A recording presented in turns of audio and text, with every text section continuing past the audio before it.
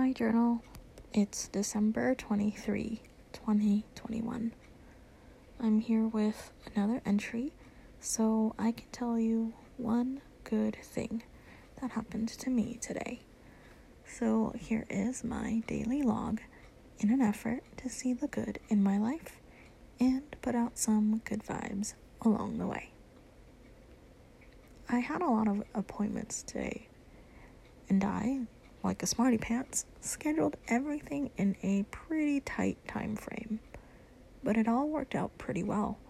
I even fit in some extra visits to Walgreens, Dollar Tree, Daiso, and even a Starbucks run. The best thing is that my vision hasn't changed too appreciably, which was the fear. Talk to you tomorrow.